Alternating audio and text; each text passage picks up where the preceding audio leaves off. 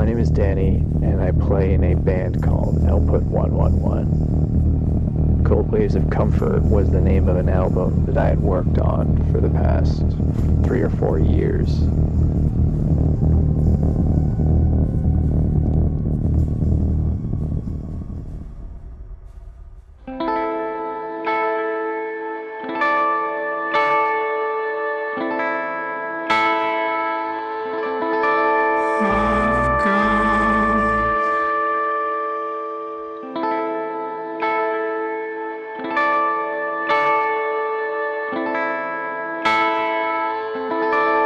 Oh.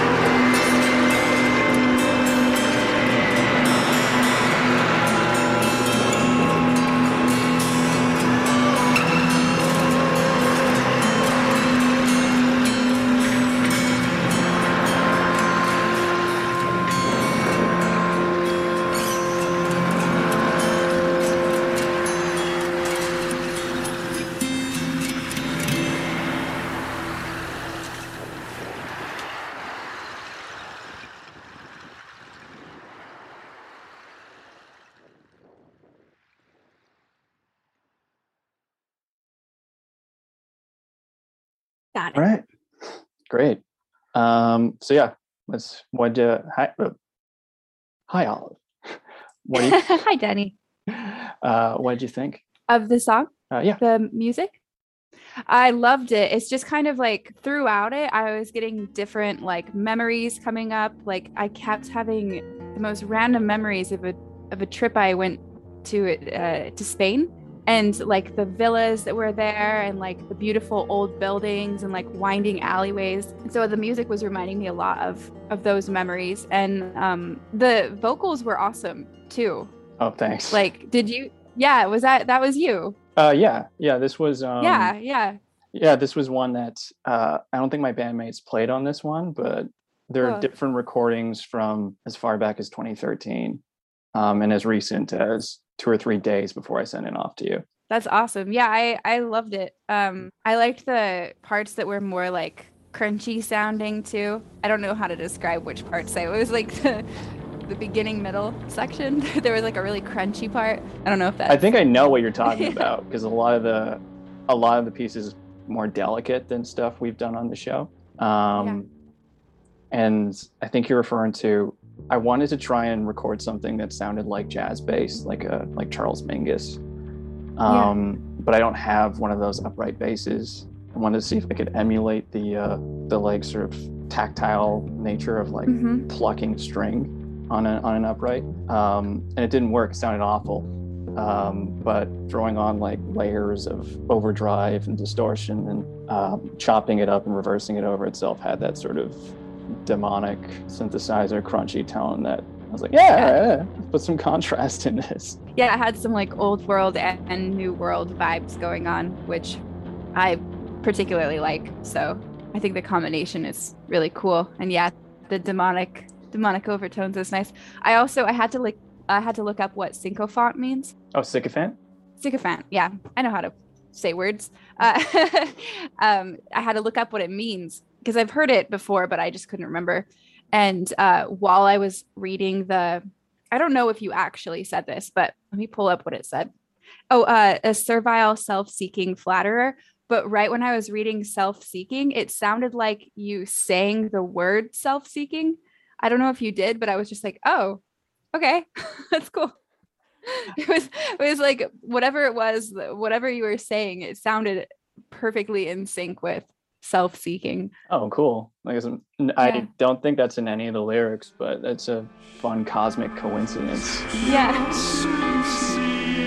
Out of the memories, were they predominantly like location based, like bringing you back to the space and wandering through, or was it of like a particular moment or activity? More the spaces. When I was staying in, I want to say it was Granada or Alhambra. It was these like medieval towns in Spain. They're really beautiful. And there's all these somewhat steep, often pretty steep, winding cobblestone roads. And they're like one lane. People try to drive both ways anyway, which is wild. But they're just really gorgeous and they just wind everywhere. And I spent a lot of time I was traveling with a group of people who were a little obnoxious to travel with. So I would take a lot of breaks and go walk around, and I would just like get a coffee at one of the little cafes. And then I would just like start walking these winding streets. And sometimes it would get to be like, nightfall. And the vibe from the daytime wandering the streets to the nighttime wandering the streets is what I was thinking about with the song, because it seemed like there were kind of both vibes going on there. There was like a more like upbeat, and then it would get like really dark and kind of, yeah, just remind me of like wet cobblestone streets in Alhambra at night. So there's a sample in there that I used a few times just as a kind of connective tissue, just to help it flow a little bit. It was it's a sound of water, but it's I live by Lake Ontario, and I think it was March or February of this year. My partner and I were walking along the lakeshore, and it already completely frozen over. Like you could walk over to the median. Cool. And people were taking their dogs there, and you can see little duck prints. It was actually like really endearing.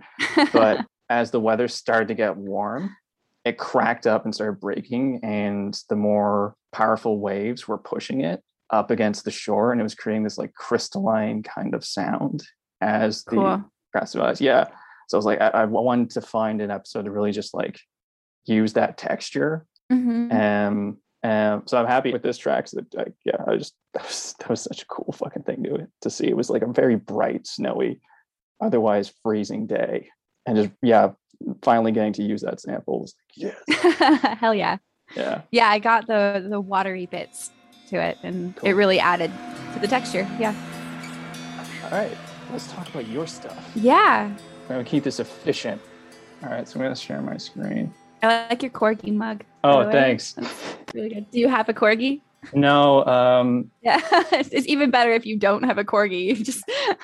Yeah. Oh wait, we don't need to see this. It's just a recording thing. I like it. Thank you. Ah. Yeah, this is the one. I think this is the first one of yours that I saw. Cool. If you could just take us back to like what you remember of painting it.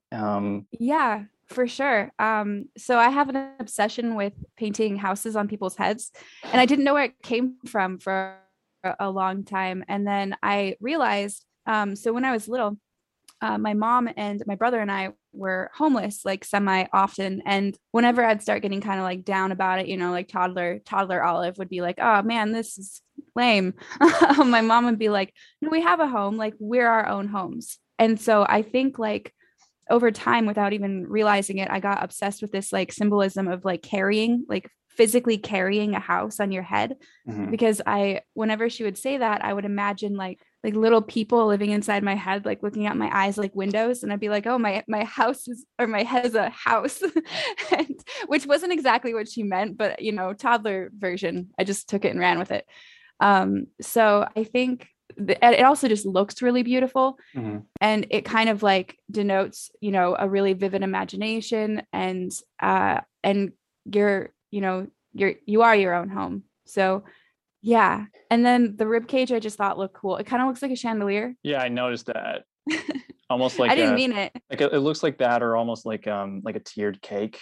Yeah, totally. What like actually one of the things that I think, I know it's kind of weird because it's not the focus of the piece, but when it comes to texture of the painting, like areas that have like significant more red or and other parts that the brush becomes more visible, more substantial because of like a lack of that. And I'm going to ask this just because I have no real understanding of painting and visual arts.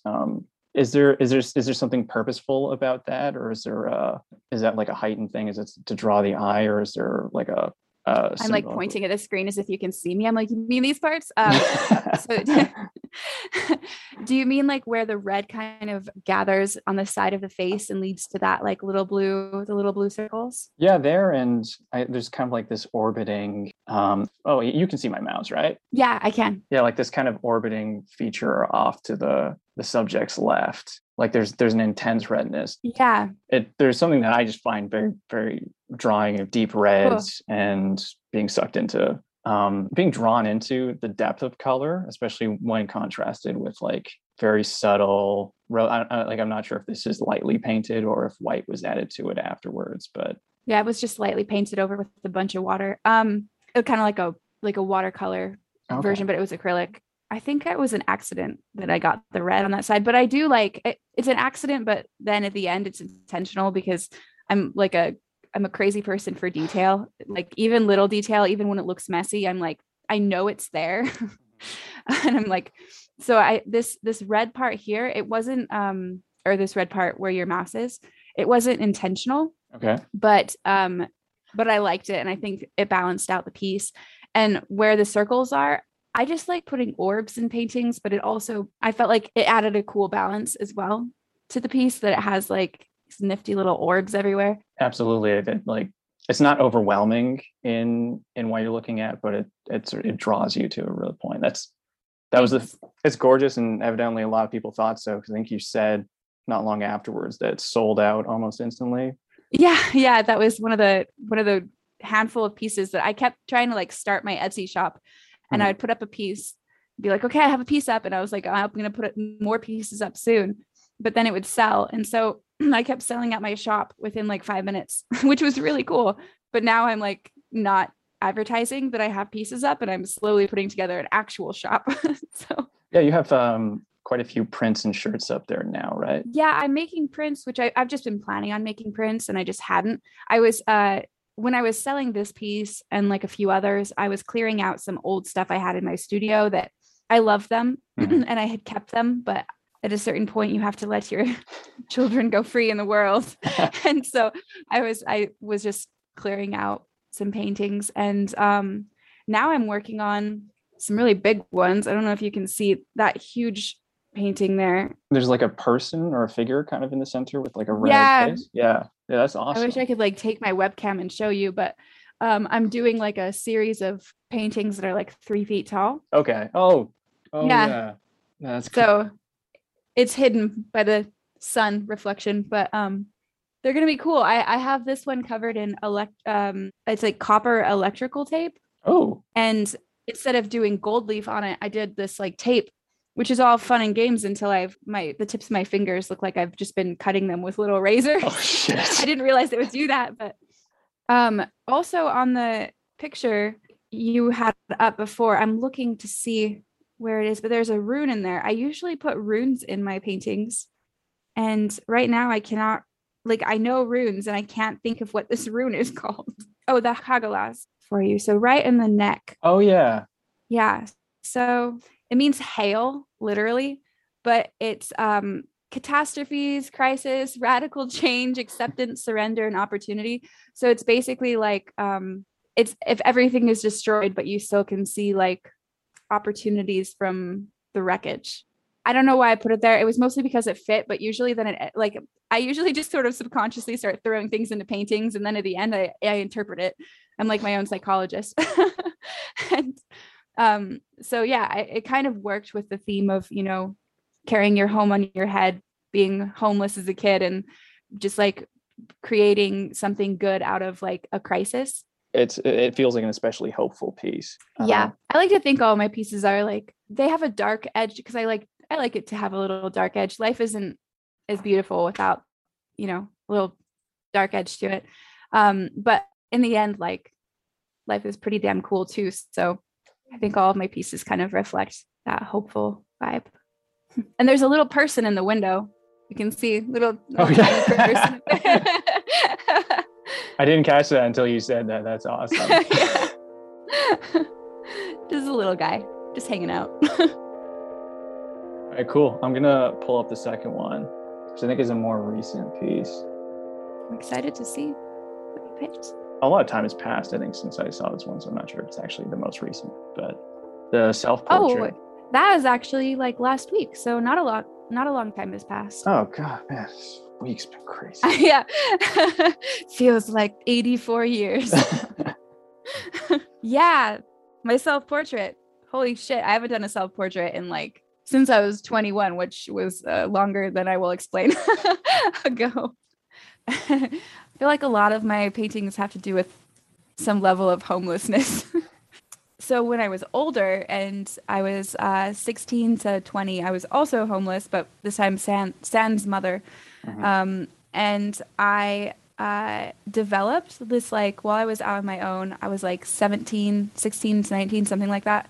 I had like what I was explaining on Twitter is I had a skin condition, and it was like from 13 to 14 years old to like 19 years old. And I was homeless for most of that time, which I didn't add in there because I didn't want to like get into that. Mm-hmm. But it was horrible. I was like, my skin was swollen, like my face was like poofy everywhere, and like I won't get into it because I don't want to gross people out, but it was just like welts the size of like a fist all over and some of them were in my head, and so my hair was falling out. It was like a whole thing. I looked like a Lord of the Rings character, and people would come up to me and like, you know, be like, oh my god, I know this doctor that can maybe help you. And by the way, I was working retail at this time too, and people would come up while I was trying to sell them things and be like, let me give you like my doctor's information. It was so embarrassing and just traumatizing in general. Mm-hmm. And because I was, you know, I was homeless at this time, so I didn't have the funds to get help for it. I finally did go to a doctor, and she prescribed me an antibiotic, but it was the wrong one, so it made it like way worse. Oh, fuck. And yeah, it was bad. It was not people are talk about, their teenage years being so cool. And I'm like, I'm never going back. It's terrible. It kind of affected how I saw myself. It created a lot of like, I didn't like seeing myself. And so I would not look in mirrors. Sometimes, some days it was a little neurotic. I would like cover up my mirrors because I didn't want to see myself even on accident. And I started modeling when I was 19, which was literally just because I was still homeless. Somebody offered me some money to model and I was like, hell yeah. Like, I think it was maybe $50 for like a whole day. And I was just like, yes, I can buy like 50 coffees with that. Like, this is great. And then I realized I really liked it. And my skin just magically started getting better. And I grew my hair back out. And, I moved to Portland, Oregon, and I started this whole career in modeling, which has become my career, like what I do for a living now.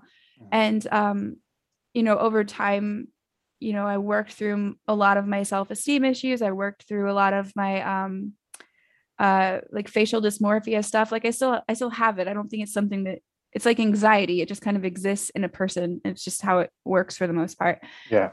But I'm a lot more gentle with myself now than I used to be.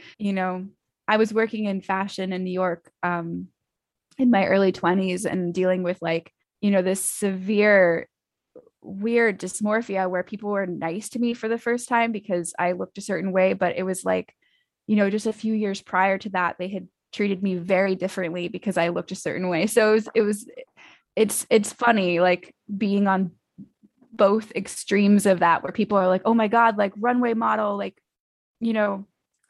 like sweet talker. Yeah. Like, try to like, be on her side. Like it was this weird popularity contest thing. And then on the other side of it, where people were like this weird sort of pitying thing that they would do and try to like get me to their doctor and, would be grossed out if I got too close to them and stuff. So that definitely created a bit of an issue in my head as it would. But this self-portrait, somebody commissioned me to do it. And I was like, oh shit, like, okay, I guess I'll do it. But it took a long time. I have like 6 other portraits that I started and just didn't finish because I didn't know what to do. Like I was doing everything in my power to avoid sitting and staring at myself in a mirror while I painted a portrait. Just because I don't like doing that. And so I finally just did. And it was like really dim in my studio. And I was like, fuck it. And I just like, oh, can I swear on this podcast? Sorry. Oh, yeah, you can say anything. Okay, freak it. Just kidding. Don't go Disney with your swearing. Yeah. The only rule is no Disney swearing. Got it. Yeah. No Mormon swearing. It felt good because I was actually like, you know what? I'm just going to do this as like a test. I'm just going to paint everything that I see about myself that I don't like. I'll even emphasize it a little bit, like whatever. And then I finished this painting and I was like, oh, I was just painting exactly how I saw it. And I was like, oh, this is just kind of cute. It's okay. So that was kind of nice. It showed me how far I've come of like, I used to be so hard on myself and, just really think I was hideous. And I was like, oh, this isn't so bad. And so it was a neat portrait. It felt very, it felt like a lot of growth had happened and it kind of reminded me of that when I finished it. So yeah, it was good. How was the experience sharing it? Like one of the things I was curious, I didn't read the replies. They were all so nice. Yeah, I was, because I've gone through like not the exact experience, but versions of what you're talking about. Yeah. Like no one recommended me a doctor, but some dude once when I was working customer service tried to get me to see like a doctor for anemia, not understanding that most English people look like anemic. It was like, I really think you need to consider this. And I was like, no, we're born with a lack of iron and melanin. Yeah. It's so like, people have told me before, they're like, oh, they meant well. And I'm like, did they though? Because do you really just go up to strangers and recommend doctors and like, you're just doing it because you're nice? I think that like, that's bullshit. And I think, I think it's like some kind of curiosity, like, I don't know, because I got it all the time from people. And I would say one of those people seemed like they were, trying to help badly, but like the other 100 whatever people, like, no, you guys just wanted to talk to the person who had something wrong with them. Yeah. And that sort of thing, like coming up to you to tell you that you should get help for anemia. It's like, what do they know? What are they talking about? Yeah, no, I got you. The weirdest one I got on that same job was, oh, redhead. Thought we got rid of you. Oh my God.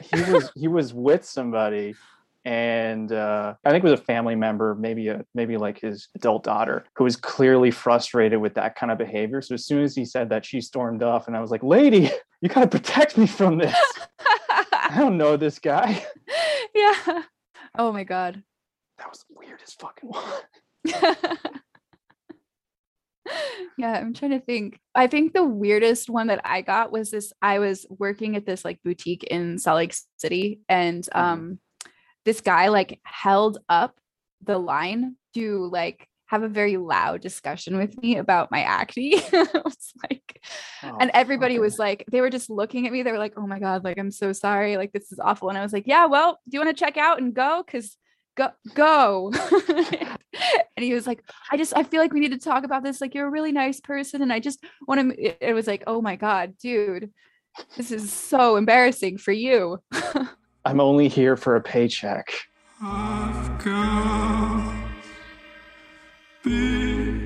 When people do post nice replies, and it's usually like a combination of "you're so brave" or "you're so, like, you're so beautiful, you're so brave, thank you for sharing this." What's your response to that? Like, do you feel like it's in good faith? Do you get like annoyed? You're like, oh, thanks, whatever. Like, how do you feel that? Was that a response that you thought of this piece? I mean, Twitter is such a funny beast, You've got to be really like, you've got to have like mental shields up before you go on Twitter, like with and say things, because people will respond and they will try to find the edgiest thing they could say. You know what I mean? So when people respond on my Twitter and they're just nice, I appreciate it. It's nice. I feel like it was hard to share that. It's hard to share anything vulnerable, especially like, social media. Like I said, it's a weird place. And I normally share very little, even when it seems like I'm sharing a lot. It's actually like very little. And that was the first time where I was like, okay, I'm sharing something that's actually really near and dear to my heart, and something that has been like has affected me for many, many years.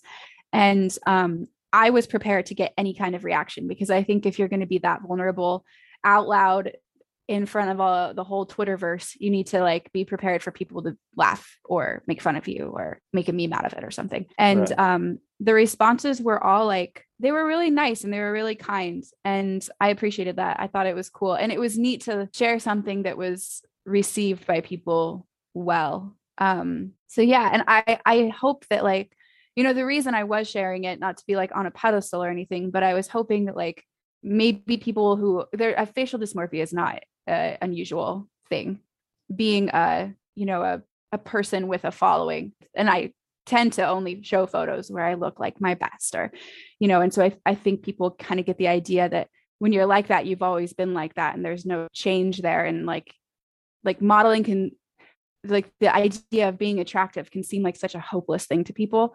And I just wanted to like tell people like, no, I wasn't in a place where I felt attractive, and I still don't often, a lot of the time, but like what matters is that you love yourself anyway. And I know that sounds so cliche, but it's actually huge. Like, being comfortable with yourself is a lot more important than being like whatever beauty standard is popular right now, because they change every fucking 5 months, 5 years, 5 months, 5 days, who knows, you know what I mean? And it's like impossible to keep up with it, and it's scary when you try, and looking for that affirmation in like a social setting is terrifying, and a lot of people fail at it. And I did for many years. Like, I wasn't considered pretty until I started getting in front of the camera, and I just wanted to show people that like beauty and ugliness is such a multifaceted thing, and hopefully if they have facial dysmorphia or body dysmorphia, they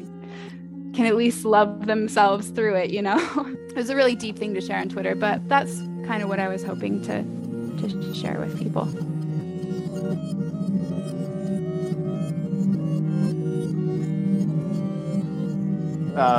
Like I tend to cut a lot of the shit that I say on the show unless it's particularly stupid enough to sound funny.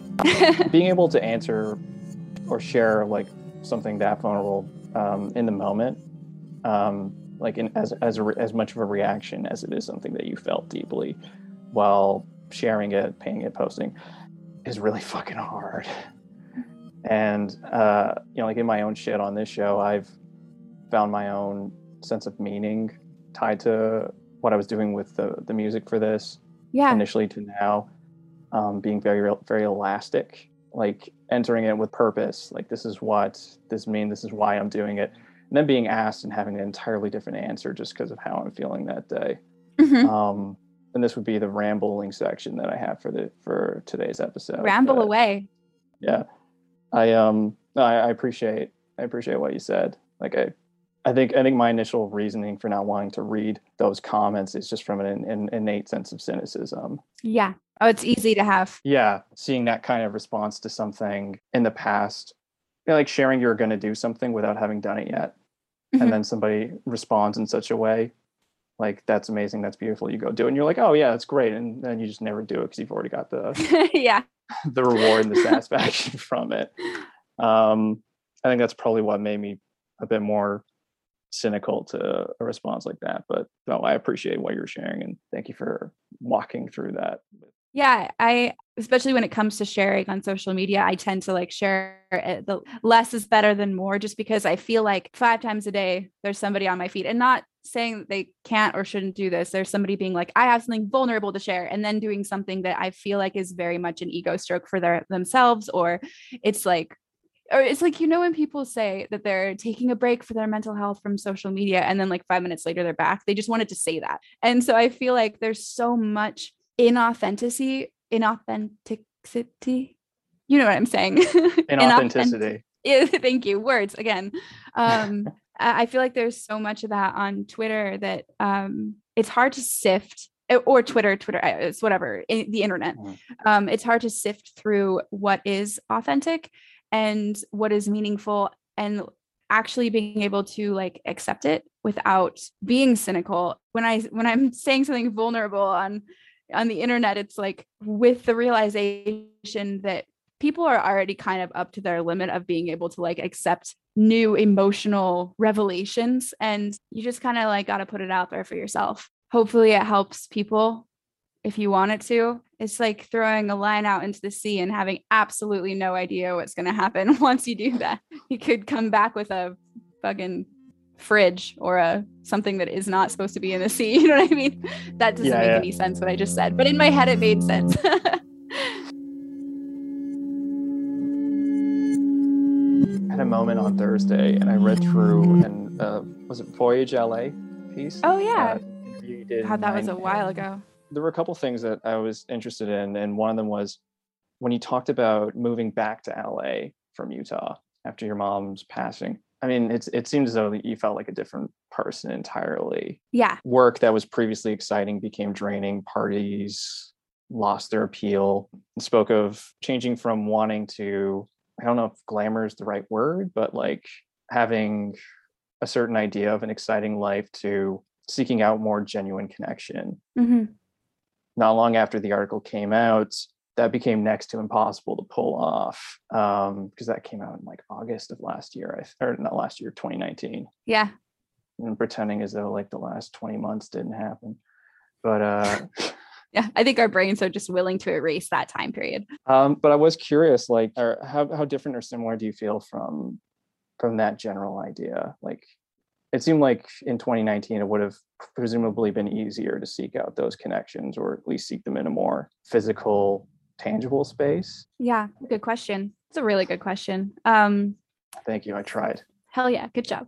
Yeah, so my mom died 2018, and she was my best friend, and I was also her hospice nurse. So that was like crazy. Still going with it. I'm going to be going to therapy about that the rest of my life. But it was really hard, and it made me realize like I had been, so involved in like meeting all the most interesting people, meeting most affluent people, meeting, like going out and having adventures and like dressing up and like getting drunk and, you know, all this stuff. And it was really fun. Like, I'm so glad I did it. Like, especially when I joined the porn industry, and I kind of like had my 15 minutes of fame, you know, and I was going to like red carpet events every other day, it felt like. And I was always like buying gowns for whatever thing and having like people, media, like talking to me. And it felt very like special and very fun. And I think I didn't stop drinking, like drinking and wearing big dresses for like 2 years. And I think I needed it at that time too. I needed to like feel that, like it was so fun to feel so just like free and interesting all the time. You know, I was going through my little rock star moment. And if I had carried it on longer, it would have gotten pretty superficial, I think. I think how I was doing it was authentic and fun and did deepen my life. But I see what that lifestyle does to people who do it too long, and it gets old real fast, and then it becomes like a weird old mask that you carry around. So yeah, I took time off to go and take care of my mom, kind of in the midst of all that. And I mean, being face to face very intimately with a beloved family member dying, and just death in general, and like watching death happen, it kind of makes you, it changes how, like, my brain changed. Like, it's literally not the same brain that I had before. Pretty sure it's like changed a lot of the neural channels and a lot of the how things work up there. And you know, I got back from taking care of her, and I was thinking I would just like, I was so excited just to hop right back into it. I just wanted to be free and kind of tipsy all the time and go back to like having that fun, free existence where somewhat selfish, where it was just me being, you know, and I couldn't get there. It just wasn't the same. It felt really hollow. And what used to make me happy would make me like have breakdowns. it was not. I started having like pretty bad panic attacks, like in overwhelming social situations. Like if I was doing, you know, some big red carpet event, it turned into like a little hellscape for me where I just couldn't wait to get away. And the people that I was surrounding myself with, who were all like famous, whatever, you know, they're fine, but a lot of them were really toxic, and their interesting, fun part of themselves became less inviting, and the toxic traits started like showing up to me more, because I wanted, and it wasn't their fault, it was that I wanted more of like a connection to people, and I wanted to be around people that I loved. And that, after, you know, seeing death like that, I was just like, a lot of that stuff, a lot of the partying and being interesting for interesting sake, and not really connecting with people in a deep way, it felt just really sad. So I started distancing myself, and, you know, I lost a lot of friends, and I think they're still probably confused where and why I went, which, you know, I feel for them. But I just had to seek out something that was more grounded. And I think I found it. It took a long time, and I'm still kind of like shaking out parts of my life, like, you know, when they shake out like gold from one of those sifters, I'm just still kind of like shaking out like the parts that don't work anymore, and like finding the parts that are really meaningful. And it was stressful for a long time, because after a traumatic event, all you want is to get back to your old self, but your old self literally doesn't exist anymore. So I started accepting that and just finding out what makes me happy. And a lot of it's like, you know, I stay home with the people that I love, and my cat, and my paintings. And I have, what makes me happy now is a lot more personal space, and a lot fewer friends who mean a lot to me. And yeah, it's hard to get to that place, and it's hard saying goodbye to friendships that are no longer serving you, things like that. But you just gotta go where you need to go. So, and I actually think that COVID helped that, because all of a sudden, you know, social events weren't like something we did for a while, and so you kind of had to turn inward and find what made you happy on your own. And that forced me to look at a lot of my habits and interactions, and start questioning things and making changes. You announced recently that you're also handling your own bookings too. Like, it seems like even you're still able to take a significant amount of control over your life. It's great. It's awesome. Yeah, I left my agency, and I had been with my agency for like a decade almost. So long. And you know, I had outgrown the need for an agency, and they are so amazing, and they've been so supportive, and I was ready for a change. So yeah, doing it myself now as of last Monday or something. I don't know what time is anymore. COVID ruined that. I no longer have a sense of time. But I think it was last Monday. What day is it today? Saturday. Monday. It was this Monday. Anyway, that doesn't matter. But yeah, so it feels really good. Going indie. Congrats. Thanks. Yeah, I'm going to be doing a lot more. Like when I got into modeling, I was doing like a lot of sort of indie, like fun, creative, zany art projects, and like a lot of, more fetishy, like on the adult side of things. I was doing more like cool fetishy stuff. So I'm getting back to that. It'll be fun. Back to my roots. Well, I do have another thing to screen share with. Yeah. I assume you're aware of this, but I saw this the other day, and I was actually curious if this is something that you were tied to or not. But you familiar with Handsome Devil? Oh my God. Yeah. So I know what you're talking about. Isn't that crazy? Yeah, it's like, I think it's really fucking cool. My friend Hex, who is a musician in Montreal, they shared this with me a couple months ago. Like not this particular video, but just Handsome Devil and the shows that. So talented. Yeah, this is based off of your Joan of Arc piece, right? Okay, so I had a friend hit me up, send this to me, and was like, "Is this you?" Because I have that Joan of Arc photo that was based off the painting of Joan of Arc. And I don't know. I hit up the artist, and I didn't want to seem like aggressive. Like, is this based off me? That's not like how I intended it. It was like, look at this. This is so crazy. Like, look at this painting and look at your puppet. Like, it's awesome.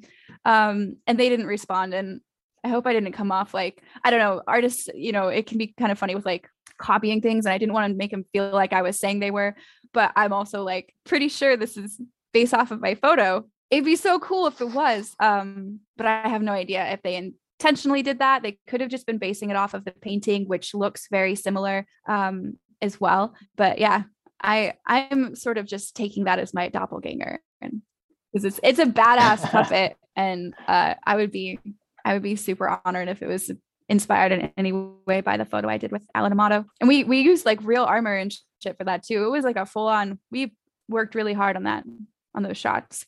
So how long ago was that? That would have been 2019. Yeah. Oh, okay. How was it wearing the armor? Heavy. It was really heavy. It was made by Sword and Stone Armory in LA, and they're super talented. They do like Game of Thrones, and they did like, I want to say they helped on like Army of Darkness and stuff too. They did a ton of movies. They provide like some props and some background, and then obviously armor. Yeah, like in any big Hollywood film where you see armor, it's probably them if it's real. I guess Alan, the photographer, just knew these guys, and we went to their shop and picked out the armor. Their shop is insane, by the way. I walked in and was just like, just my eyes melted out of my head. I just wanted to like touch everything. And they showed us like where they make it, and they had a full forge in the back. They gave us this one suit that fit me because most of them were made for like big burly dudes, and they didn't have like one of the arm. So there's like, you can see my arm in one of the shots, or in all of the shots, because it didn't have like the full outfit for me. But yeah, I loved it. I have this video of me like standing. They had to put it on me while I was standing on set because it was so hard to walk around, and it was so creaky. And there's just like video of me just like waving at the camera, and it's like, like yeah, it was great. God, it must have been like 200 pounds armor. Yeah, it was really neat. If you ever have a chance to try on armor, do it. And then when you take it off, you'll be like, I never need to do that again. I remember reading this article about this Viking in full armor in like the 1100s who his ship sank and he swam the entire English Canal and then survived. And I'm just thinking like, the armor that he was wearing was probably heavier than what I was wearing. And I would never be able to swim in something like that. And so just like, anyway, that's just a tangent. I'm just rambling. But like the idea of like these like old Viking and English dudes wearing their like full armor and then like swimming anywhere, let alone the entire English Channel, is, I can't imagine. They must have been so strong. I could lift the sword. That was the one thing I could do. Oh, really? Oh, shit. I remember the Viking exhibit that came to the ROM, and there was like a section, lift the sword. And it felt like there was the tip. It felt like the tip was nailed down because like you just pick it up. Like, come on, I've done some deadlifts. Yeah.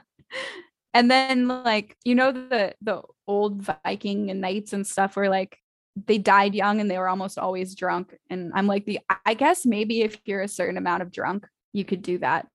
But God forbid they ever sober up. I guess that's when they died. I was actually going to ask if the tourists that you said before, that the folks you were touring with who were obnoxious. I was like, oh, the English. No, but that would work with them because one of them, their partner is English. So it's not too far off. The English tourism, I think it was the English Tourism Ministry. I heard this on another show that I listen to way too religiously, and I've become a fucking reply guy on Twitter for their hosts. Nerd. But do it. Be the reply guy.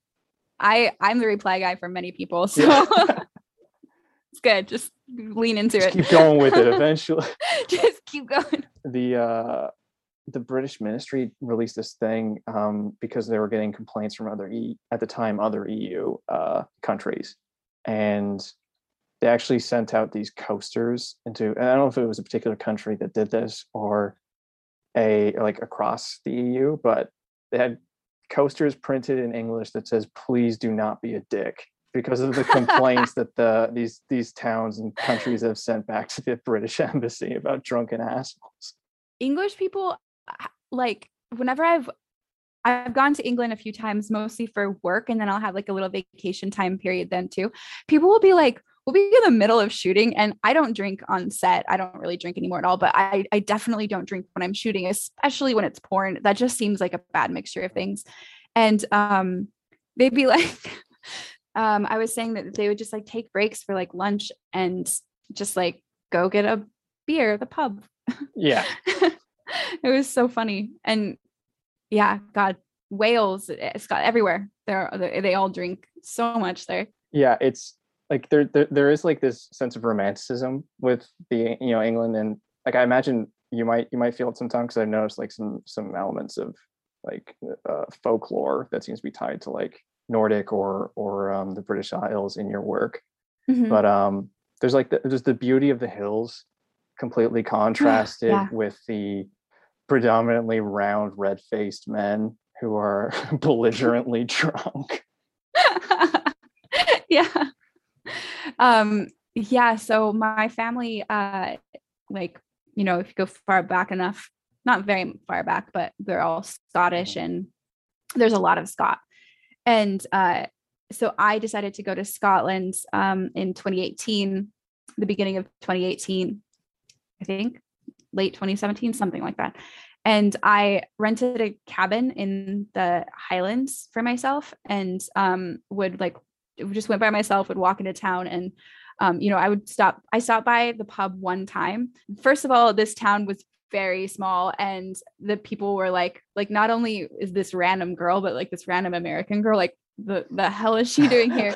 And so I walk into the pub, and it's all these like burly old Scots, and like all these dudes, and dudes is in like old Scottish men, which I don't know if that I should call them dudes. That seems not fitting.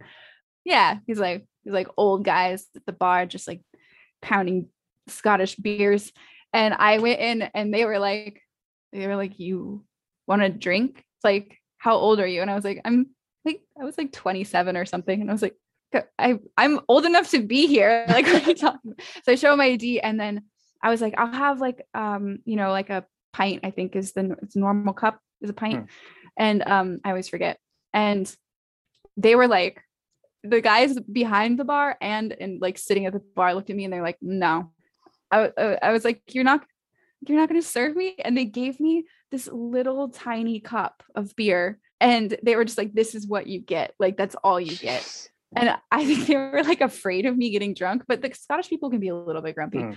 But then you go to England and they're like, oh, you want a little bit of beer? And they'll give you like a growler. Yeah. So just before the pandemic, my partner and I went to, we actually went for a funeral, but we were in London for a night. So it was the first, I reached out to one of my cousins, and I hadn't seen any of my family on my mother's side for well over 16 years, partially because she passed away when I was like very little. And, eventually we just sort of drifted apart after I stopped being the age at which I would travel overseas with my father and brother.